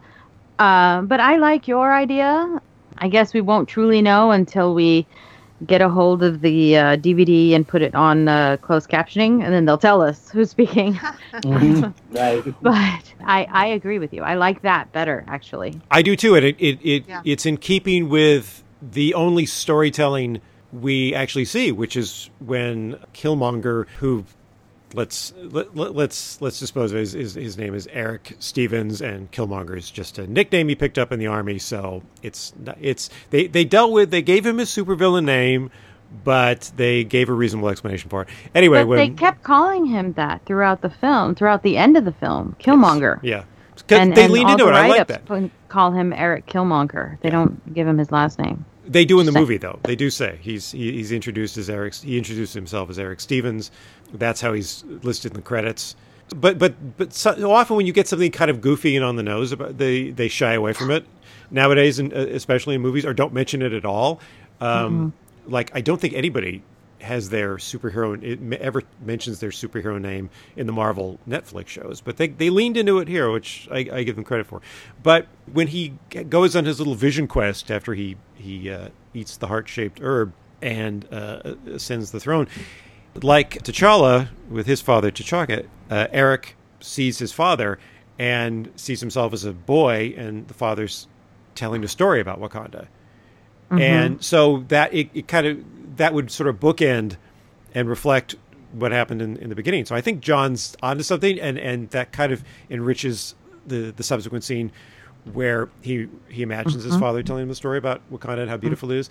But I one of the things about this movie is how they did what they don't often do with. I mean, Marvel frequently has weak villains, and part of it is because they just have very generic goals. I mean, Dormammu, and I loved Doctor Strange, but Dormammu it's just this disembodied head that wants to conquer. Killmonger's point is arguably true. What he wants to do, his means are terrible, but he has a legitimate grievance, and what he wants to do could be seen as as righteous payback. And another thing, another political thing the movie did was approach European colonization from an oblique angle. Usually it's straight down the fairway with white guilt, and here it put people, because of the way gunpowder traveled from China to Europe, and then Europe brought it to Africa, and they were able to dominate because of that technological advancement. What if an African nation had this technology, which would have been mind-blowing and far beyond the ken of European nations, and they decided to conquer and colonize? So it made people think about, oh, well, what if France? Yeah, what if France or Germany or the United States gets treated the way Kenya was traditionally treated? It just made you think of something. It's like, oh yeah, that would suck. That would feel bad. Oh, I hope that he doesn't get away with that. But I can't pretend that he doesn't have a point, which made the movie much more interesting to me. It's not like he was a great villain in the sort of theatrical vein of, say, Magneto in the first X-Men film. He was just fun to watch. He was just a great scenery-chewing villain. This was a much more thoughtful and complicated and tangled skein of motivations that, again, your point is true. It did lift it out of the purely popcorn category. Do you think, in a way, Killmonger, his experiences growing up, he didn't get representation for how wonderful? Well, no, he didn't. Well, he didn't grow up with the same role models. These people. Exactly. Yeah, I mean, the people in Wakanda. I mean, T'Challa had not only the dignity of somebody who was born to the purple and raised as part of a hereditary aristocracy, but he also grew up in this country where they're Oakland. Yeah, well, Killmonger grew up in Oakland, but T'Challa grew up in Wakanda, where everybody has dignity. I saw one headline that said, and I didn't read the article, but I saw a headline that said, before you watch Black Panther, watch Fruitville Station, so you can see where Killmonger comes from. That's his upbringing. What happens in Fruitville Station in Oakland, that's where he comes from. And then you can get a greater insight on where he comes and why he believes what he does. Which made, for me, when T'Challa goes to Oakland and says, I'm buying all of this, and he's like, I'm not going to let this happen to somebody else. Yeah, his father was wrong to leave him there. Like, why would you leave the kid there? Just take him with you to Wakanda. I mean, for real. That was insane. Yeah, that was a bad decision. Yes, somebody said that he was going to cover up the killing of his brother, and if they had the kid, that would complicate matters. Right. No, I get that, but that's just a cruel on the face of it. Like, T'Challa is right. Like, why would that's a horrible, cruel thing to do? Just on its own, regardless leave my of cousin behind. It's your abandoning your family. This brought up something else that I wondered. So this thing with the lips, the vibranium lips, is that like a bris? When you're born, they pass it on. They tattoo your lip with vibranium because he never saw Wakanda, and yet he had the lip. Now, I know there's so many more social things to get into, but I think John's right. Can we talk about like the comic book stuff? I mean, Please. is there a reaction? Is there a reason for that? I mean, not reaction, but a reason is in the comic books. Yeah. What is that lip, the tattoo, the lip tattoo thing? That's how you get into clubs in Wakanda. Well, we did know someone who had Jedi tattooed under there on her lip, remember? Yes. Yeah. Really? Yeah, I love her. She's awesome. Like, dude, if you're going to get Jedi tattooed right there, you're my friend. We're into it. Yeah. She was in that The Fence, that show I did. The Fence, about the border crossings, a Latina. Right. Where I was the voice of the border guard, yeah. Yeah. John played the man. The man. Oh, thanks for pressing everybody. Yeah, John. Well, speaking of but is there the thing? I have no clue. I don't know. I've not read the current run of the comic books, and I know Coates has really made it his own and has changed it and updated a lot. You were wondering about the origin of the name and how much whether they were jumping on a a topical an appropriation controversy. of the Right. Well, I was looking it up, and I'm sure a deeper dive into Google will reveal this. But just superficially, the Black Panther Party was founded in 1966. Black Panther, the character, was created in 1966. So it could have been. Could have been. Who knows? But it would have been. Well, it certainly influenced it. Let's put it By that the way, more trivia. There are no such thing as panthers. They're leopards in Africa. They're black leopards in Africa. Or, what are they in North America? Pumas? No, not pumas. Mountain lions. Oh, I failed. Cougars? failed. Puma's a mountain lion. Cougar. They're black cougars in America, in the Americas, I should say. But in Africa and Asia, they're leopards. They're just black. Who've just connected all under the certain spots. Light. Yeah, no, not even true. If you put them in black light or certain light, you can see the spots. Oh, They're really? just, you can't tell because it's all dark in the daylight. But you can actually, I know, it's amazing. I was so excited. I watch nature shows, and they did this thing where they put them under, I guess, a black light. You can see their spots. Wow. It's amazing. But it's just because they're black. Today on Animal Planet, we'll be taking a leopard to a rave. Yeah. Awesome. It would blow everybody's minds. Yeah. Everyone's going to have to go to the cool die. tent. Mary, I wanted to ask you something because I saw your reaction when, what's the original bad guy? His name? Ulysses Claw. Claw. When that guy, spoiler alert, and he gets killed, you reacted like, I didn't see that coming. I did. What does that mean? I mean, I just thought he'd I be didn't around know. for some more movies. Is he a huge comic book baddie? Yeah, he's I don't think so. Yeah, no, he is. He's involved with Ultron. I mean, he's got a lengthy. Yeah, I remember he was in that. Yeah, He was in the Age of Ultron, and he's involved with the character of Ultron. He's got a fairly lengthy comic book lineage. So the fact that they killed him off was surprising, but it made some comments on the press tour that Andy Serkis said a little more retroactively explicable. People asked him, so at some point, Claw and Killmonger team up, right? And Serkis said, they don't really have the same agenda. Claw was a smuggler. Mm-hmm. Frankly, I just thought he was going to be in the movie longer. Yeah, I thought he was the big bad until they killed him, and then no, it's Michael B. Jordan. Andy Serkis makes me wonder if he's ever going to play a stop motion of a human being. No, he didn't. He wasn't in this. Stop it, Januszek. He's not. We saw him. He was so great. We just saw him in Star Talk. It's on the Discovery Channel. Oh. It's Neil Neil deGrasse deGrasse. Tyson's I've heard of it. podcast, Mhm. but they do the TV version of the podcast, so they have people live in studio. And he was on it live in studio. I was so impressed. He was there, actually there, not just on a Skype interview or something. Why But he was he on a the- nerd? What was he talking about? Well, no, he was there with Frank Oz. Oh. They were talking about, voiceover, puppetry, and Creating characters. and the people in the suits, like what he does with the characters. It was really an interesting episode. I was really impressed. Sorry. It's a whole art form, the mocap suits. It really is. Each really dot is for a actors. muscle. Really? Oh, I never dot. knew that. Yeah. Somebody had the dot pattern paint that the characters wore in the movie. Some woman had it in the theater last night. A lot of cosplay going on. I didn't notice the cosplay last night. I usually see it, but I didn't see it last night. Yeah, I didn't really notice much either, but I was very excited for this movie. I was really not.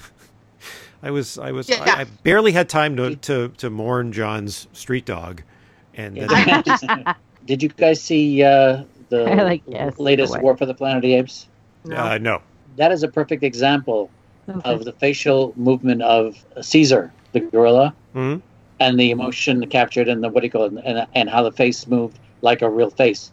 And that's when they did it with he was saying how every dot reflected a facial muscle, so they can just capture that, and so they just then make it an ape instead. How did they account for the fact that apes have fewer facial muscles? and less of a range of expression. Well, maybe they only hit those muscles. I mean, I don't know where they put those dots. Normal apes do, but those, the ones that become intelligent. These special world-conquering apes. Intelligent apes have more muscles. Yeah. Apparently. So visually, this movie was pretty stunning, and again, it showed us things we haven't seen before, and they achieved that amazing verisimilitude, that incredibly authentic evocation of the African continent by shooting the whole thing in South Korea. Kudos. Yes, that's true. When they were, I thought, our thanks to Victoria Falls or whatever. Yeah, the whole thing was filmed in Busan, South Korea, and of course in Atlanta, because it's a Marvel film, and that's where they shoot everything. That's where they shoot everything. So I'm wondering how much of Wakanda was created in a computer. You just can't tell anymore. It's funny, they were going to do this movie. They were going to do a Black Panther movie with Wesley Snipes in, I think, like 1993 or something. And thank goodness they didn't, for a variety of reasons. One of which is that was before this kind of movie making was possible. We went through a period where the CGI wasn't that good. That period, like Gladiator, where they built up the Coliseum and you could tell that the crowds were fake and the scene was. I mean, it's like, oh, it looks neat, and it's no worse than a matte painting, but you could still tell, just like you can tell with the matte painting, that that's where the line is, and it was fake. Now things are seamless, and I have no clue what was real in this movie and what wasn't. It would have been worse then, to be honest, because that's the same period. I mean, they just wouldn't have gotten it. Remember the Ben Affleck Daredevil, and then the Elektra films? They just didn't get the comic book genre. They felt you just put him in a costume, and you throw enough effects, and it's going to be great. And they didn't get it. They didn't get the depth. They didn't get the integrity. They didn't give it its due or the respect, and they couldn't quite recreate those worlds. And I'm so glad that they couldn't and that they didn't. Because and just 5 minutes of the old Affleck Daredevil, and you go, no, oh God, thank God, no. Do not want. The scene. One thing I enjoyed about the scene in South Korea was that it was in South Korea, that it wasn't a lengthy sequence set in China for no particular reason, except to flatter its local audiences and price some money out of its investor class. Kind of sick of those. Another reason I was glad it wasn't China was because that whole super violent underground casino scene never would have gotten past the Chinese censors. They would have, we don't have this. This doesn't exist. And I liked it, the way they did it, because it was kind of a James Bond-like scene. In this casino, and they're there looking for one guy, and then all of a sudden all these South African mercenaries are coming in. But it rather went in a more interesting direction because it wasn't a shootout. It was guns against melee weapons. That's why I wondered that scene with the sister, if they were referencing Bond or not, because the subsequent scene was Bond-esque, and yet at the time it didn't sound very Bond. You know what I mean? And I hope you remember what you were thinking, because I would like to know. I hope I recall that too, but there's a lot of things I wish I could remember at my age, and they're not coming back. It's not happening. Oh, you will. I'll get you drunk enough. Okay. All right. I'll hold you to that. You'll be there, Mary. Oh, my gosh. So you guys said something that reminded me of a comment Blanche made last night. The story is new in terms of its technology and the people who are carrying the narrative. Those are things we haven't really seen before, but it was a very old story. I mean, it's fratricide in a royal family. The son of the murdered brother grows to manhood, seething with resentment and hungering for revenge, and returns to take the throne from the rightful heir. It was very Shakespearean, and I think that was smart. It gave it a lot of dimension, and it almost felt like, and John has been in some of these productions with unconventional casting. Well, they will take, King Lear, be set on Haiti, or it'll be in Spanish Harlem or whatever. Or Jesus Christ Superstar, where Judas is a female. Yeah, well, that's weird. I don't think I would want to see that. But, I mean, yeah, you could. You know what? You could do that, but I guess. I shun you. No, I'm just kidding. Jeez, look. Oh, so, yeah. So, finally, Amish represent. Finally, we haven't given the Amish and their shunning, I think what's their due here on the podcast. So, after this, everybody, we're going on for Rumspringa. Going to Daytona Well, you know, Beach. their cured meats are delicious. I have not had My theater teacher was Amish, the Pennsylvania Dutch, and so they would send him the cookouts at his place.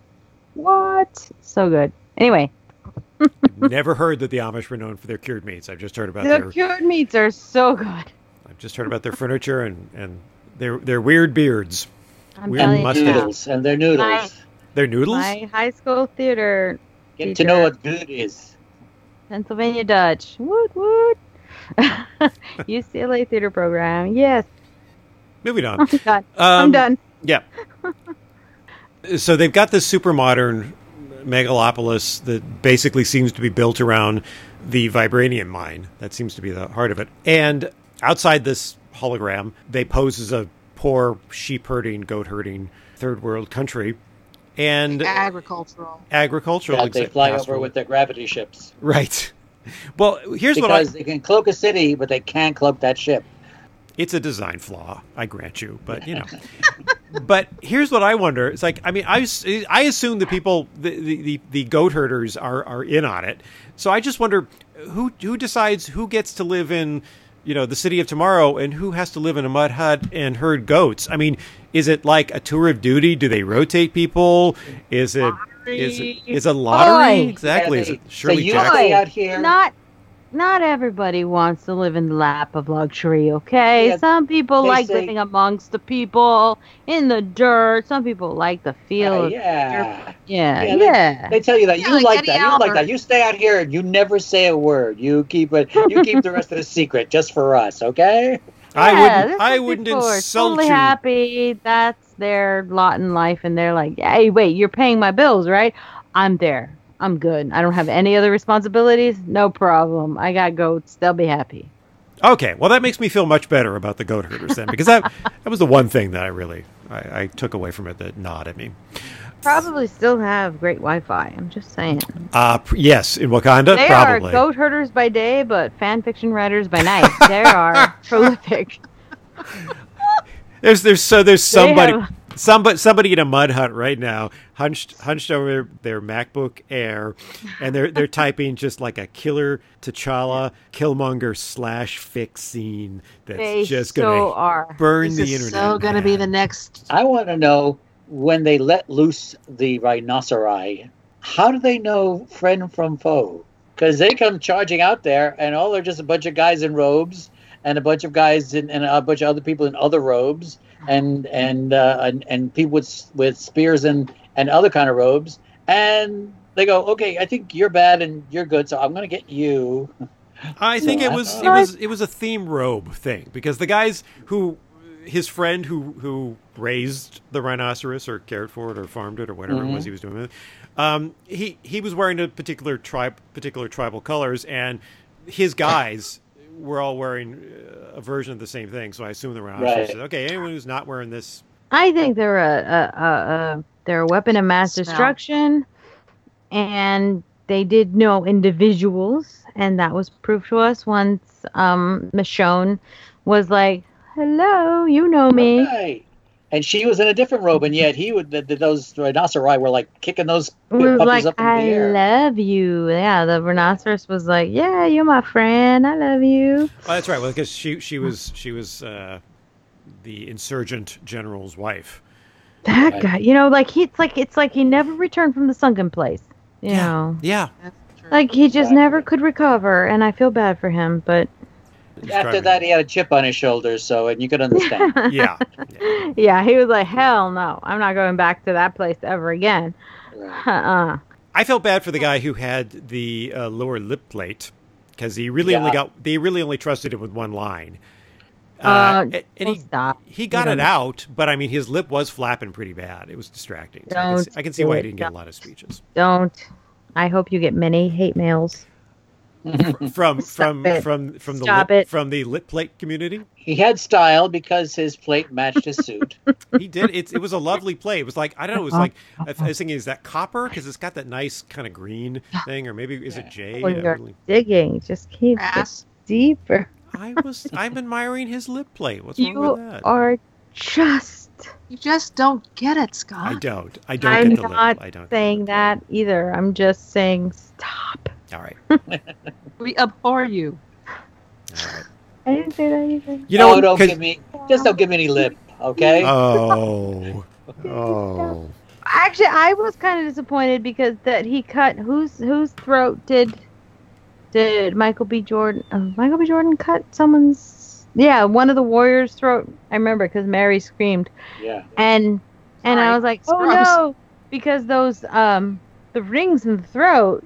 Because you know how some of the African tribes they put All those rings. the rings yeah. around To and lengthen the neck, yeah. Well, but it's also protection, and Now we know it why, eventually gets elongated. But I was like, oh no, she didn't put her latest ring on, so he found a kink in the armor, was able to slice her throat. It was there was a lot of cartoon violence, but that was shocking because that was a moment of brutal, very real violence. Up to then, it's like, I'm pretty sure nobody's actually getting knocked the length of a football field by a charging rhino. It's fun to watch, but it's not making me cringe. But yeah, the throat cutting thing was that was shocking. I can see where I'm. Well, when they do the next Black Panther film, and I hope they do. I hope they don't just wrap it up. I want to know what happens in this story with that. People who supported. Yeah, with those people with the serapes. I don't know what to call them. They will have a South African style Truth and Reconciliation Commission, and because it was a civil war. It was a little civil war, and it was and Michonne changed sides. No, she never changed sides. She was once it was clear that whatever that's called, that fight wasn't finished. She was like, he's my king. Mm-hmm. Yeah, I think she found a loophole because she said she did not want to serve him, but she was shocked when the Nakia, the Lupita Nyong'o character, said, "We have to fight him." She goes, "You can't. He's the king. You can't. That's what she's sworn to do." But she turned against him when there was a plausible excuse for it. So he said he didn't die and he never yielded. Right. So that that's true. That's true. She didn't actually start fighting against him until Michael B. Jordan said, no, it's over as far as I'm concerned. Kill him. And she's going, well, wait a minute. That's not. That's why I wonder what's happening with the serapes, because they actively went against the king at that point. Mm-hmm. If the army of the king said, "Oh, wait a minute, the king still lives." And the fight hasn't ended yet. He hasn't yielded, and he's not dead. And then the serape, the sunken place guy, the rhino people, the rhino people. I'm sorry, I forget. I can't remember his name. It's Daniel Day-Lewis. No, Kaluuya. His faction said they actively insurrected against the standing king. So I want to know what happens to his people. I thought the justification for him going on the other side was a little thin. That one thing about saying, I thought it'd be different than your father, but it's just the same. After they've been friendly all these years and stuff together, and when they were young, and now it's like, boom! I just turned on you because you won't bring that guy home. I agree. To kill. I agree. Well, they gave one of those things that you hate, John, where it's like they don't say everything. It's like, yeah, I had him, but this guy broke him out. You hate when people disingenuous. Like, we wouldn't be having this whole civil war if I spent 2 more minutes explaining the situation. That's the problem with movie motivation when you got these many characters. And this film juggled a lot of characters and did it well. But he got his little speech where, I had to watch Claw kill my family, and T'Challa promised him justice, and then said, well, justice is going to be delayed, and then Killmonger shows up with Claw's body. I mean, I'll accept why you look at this guy as, okay, here's the kind of take charge, can do king who gets things done that we really need. I accept that that's your motivation for betraying your friend. But I agree. I think it's thin, but you can only give believable motivations to so many characters. And that's one of the gaps that they had. That we talked about the gap that somehow he knew when he said Wakanda was beautiful. That he knew he was talking about the sunset, and that's what he brought him to. But still, this guy who's never been to Wakanda, just heard stories about it, somehow knew that guy's the family was killed, and that's the guy who wanted revenge, and that's the person to bring the body to. Don't know how he put all that together. It's just a movie. Now we're at I'm going to deploy the "it's just a movie" excuse because it's a movie I like. So yes, right. Yeah. Exactly. So since we're at that Just point, a movie, you should really just relax. since Enjoy The it. Harrison Ford Star Wars, if that's what you're thinking about, kid, we're in bigger trouble than we thought. right. Yeah. Okay, so let's since we're at that point, let's move on to fascinating, irritating, and let's start with our person of color. Oh, that's me. That's you.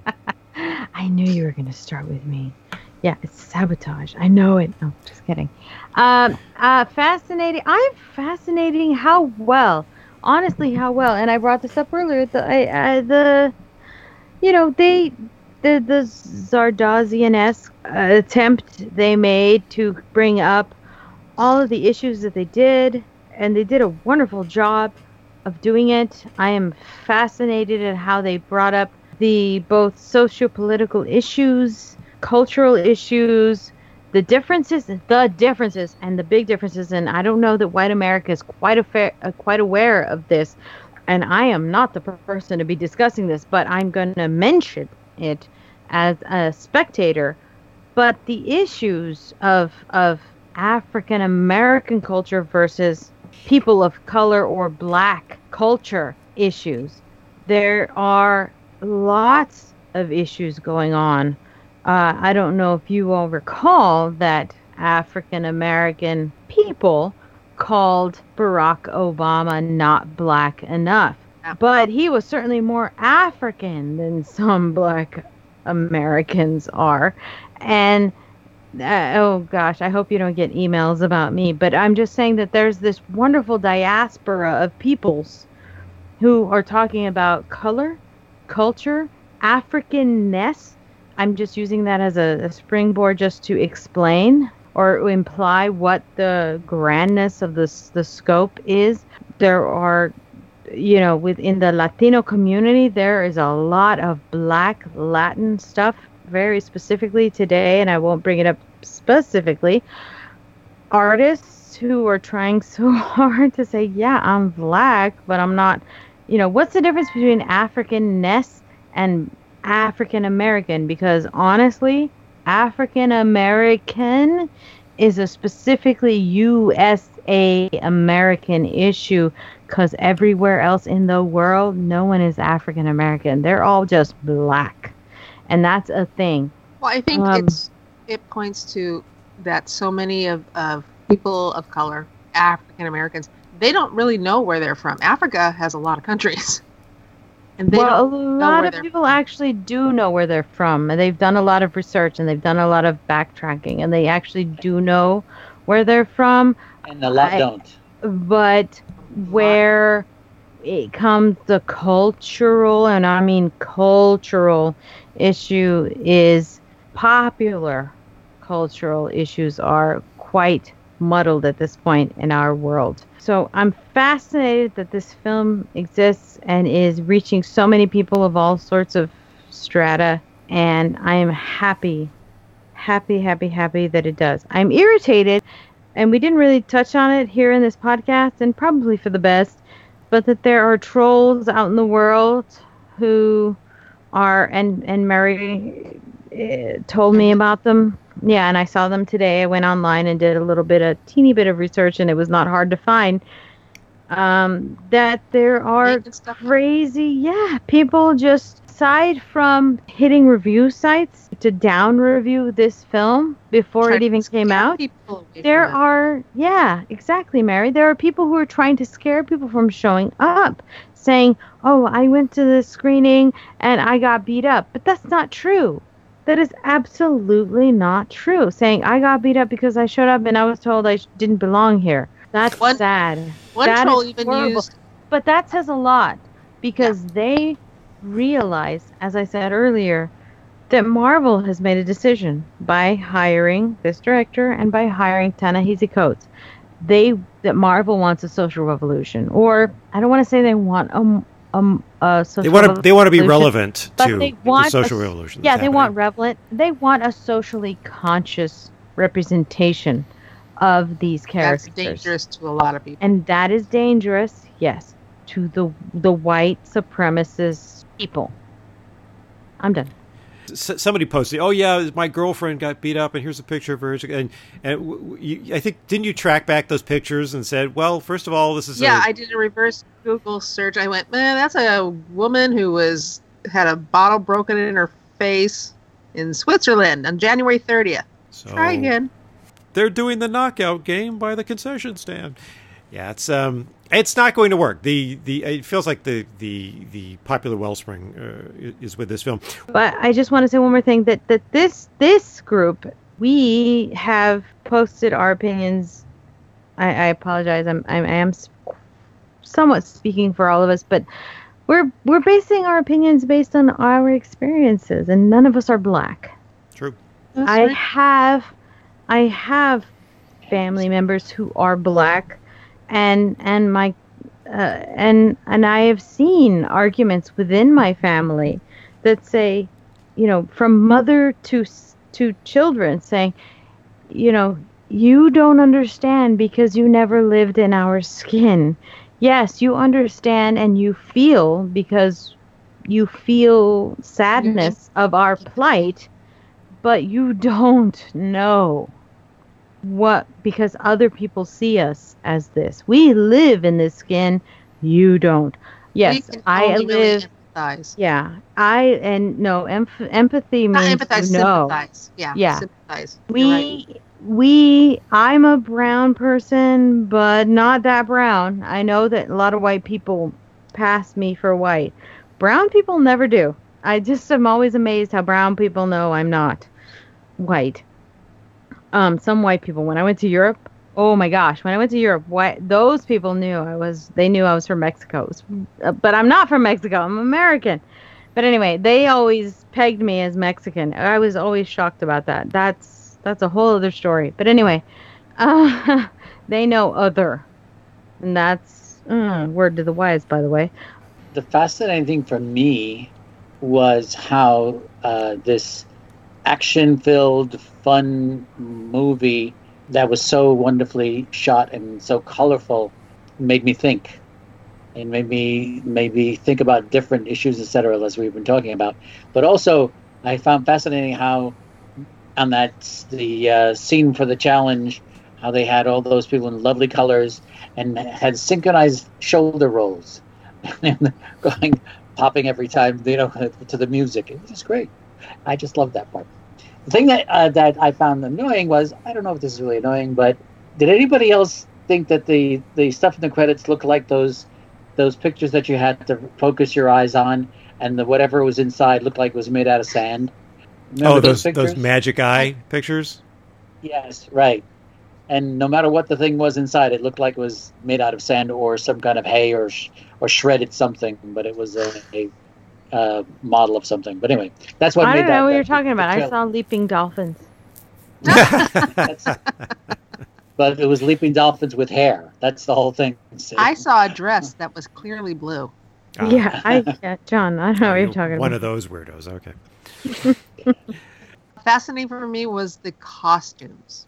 Mm. Oh my God, they were gorgeous. And I was fascinated to learn that some of the accessories that the Queen, T'Challa's mom, don't know her name, they were 3D printed. Angela Bassett. Yeah, I was going to say Angela Bassett. I think she mentioned into the character's name. I know. I know, but we're just being assholes. Accessories were... Because that's the fun part of having a podcast, being an asshole. Yeah. Her accessories were 3D printed?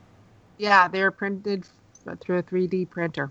I want to see her earrings on sale. The earrings we see her wearing the first time we meet her, those earrings where it looked like they were kissing her face. Those were brilliant. I want those. Well, You can probably print them out if you have a 3D printer. I don't. So I want to see who has a 3D printer and will sell them to me and the masses because they were beautiful. I love those. Another Amazon purchase. No. So, So- irritating, Mary? Irritating. If you got nothing, it's fine.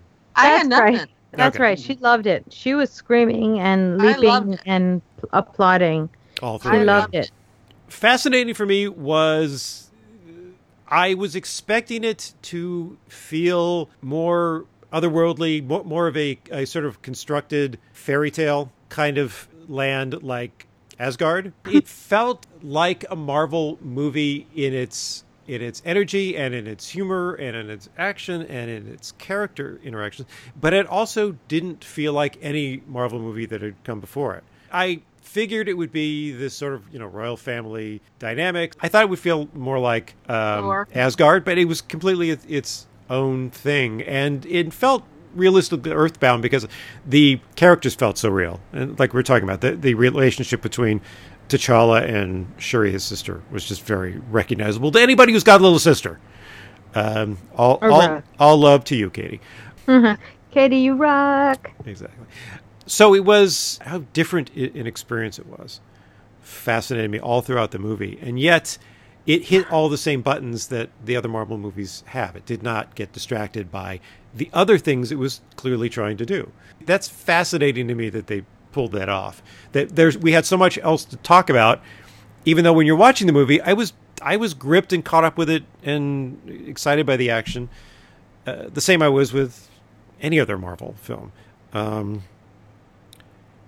Irritating. Honestly, I'm reaching to find anything. It would be the tiniest little nitpicky thing, and I'm not interested. Frankly, That's fabulous. So this is officially the first Marvel movie since we've been doing the podcast that I don't really have an irritating thing for. So I'm gonna end it there. Any final thoughts? Lupita Nyong'o was awesome. She I know was. everybody was probably expecting me to be like gushy, gushy, gushy all over her because I gushy, gushy, gushy all over her when she's not in things. But I didn't have to because you know what? Her performance speaks for itself. And I did like I how wanna it was. see it again. I want to see it again too. But I liked how they had that very distant, sort of contained romance. I believed the feelings that were going on between them, even though they both were constrained by their roles in society. That he was the king, that she was a soldier, essentially. She was a spy.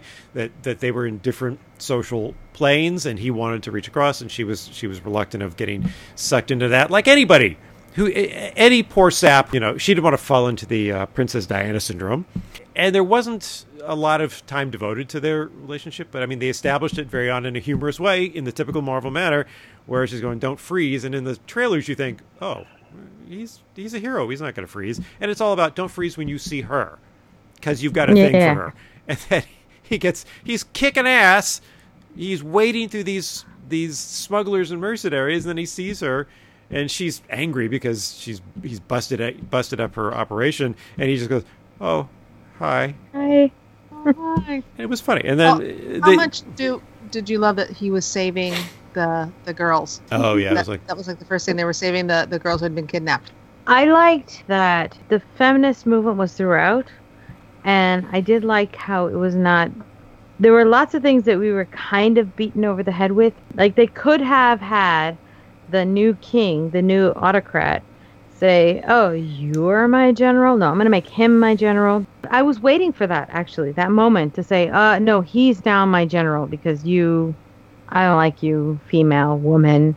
But they didn't. I love that they didn't do that. But they still showed that feminine strength without subjugating women in any way. They still showed the woman bound by duty and then going, no, I'm strong, while holding fast to my principles, even while she was saying, "Yeah, I'm going to kill you, my love, if you go against my king." That was kind of an awesome moment. That was a good showdown. Yeah. And I liked how it was resolved. That he gave in. Yeah, that's always good. Good. Note to husbands. Note to husbands everywhere. You're right, honey. You're right. That's always the way to resolve it. You win. You the one. Whether you're in a Marvel movie or you're just at home. At home. All right. That is our wildly contentious I discussion. felt like I was on The View. White people must die. No, wait. Sorry, I don't mean that. Just kidding. What? That wasn't me. Can I say when people say just kidding, they're probably not. That wasn't me. Ah.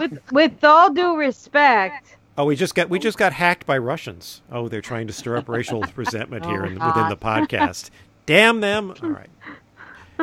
Everywhere. Can't we spray for them? That bug spray from Justice League. Oh, right. She's the one who has the right spray. Yeah, that's Only right. she does. No, I'm not. We're not going to report her from that shitty franchise. You stay there, honey, with your cheap Soviet raid ripoff. Another Marvel win. Yeah, like a huge win. Mm-hmm. Exactly. Wow. If it hadn't been for Wonder Woman, I would have just said, DC, give it up. Just stick with making TV shows about your characters and forget trying to get a movie universe going. But Wonder Woman has given me hope. And then Justice League promptly shook that hope. But they may. But Marvel is really continually stepping it up. The one area that Marvel has lagged behind is having a female-led superhero film. But as Blanche pointed out, this did strike a blow. There were a lot of very strong, effective female characters in this. And let's hope that's a stepping stone to a female-led Marvel film, because that's really the only place they haven't gone yet. But we'll see. Thanks very much to the new movie crew, John Zura, Blanche Ramirez, Mary Clevenger. Jeff and Mary and I will be back in 1 week to talk about the 1999 film Deep Blue Sea, popcorn epic about stable genius sharks harassing LL Cool J and his parrot. And until later, don't be a stranger, just be strange.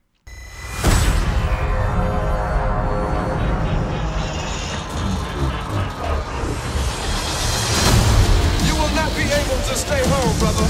You will not be able to plug in, turn on, and cop out. Wakanda forever! The revolution will not be televised.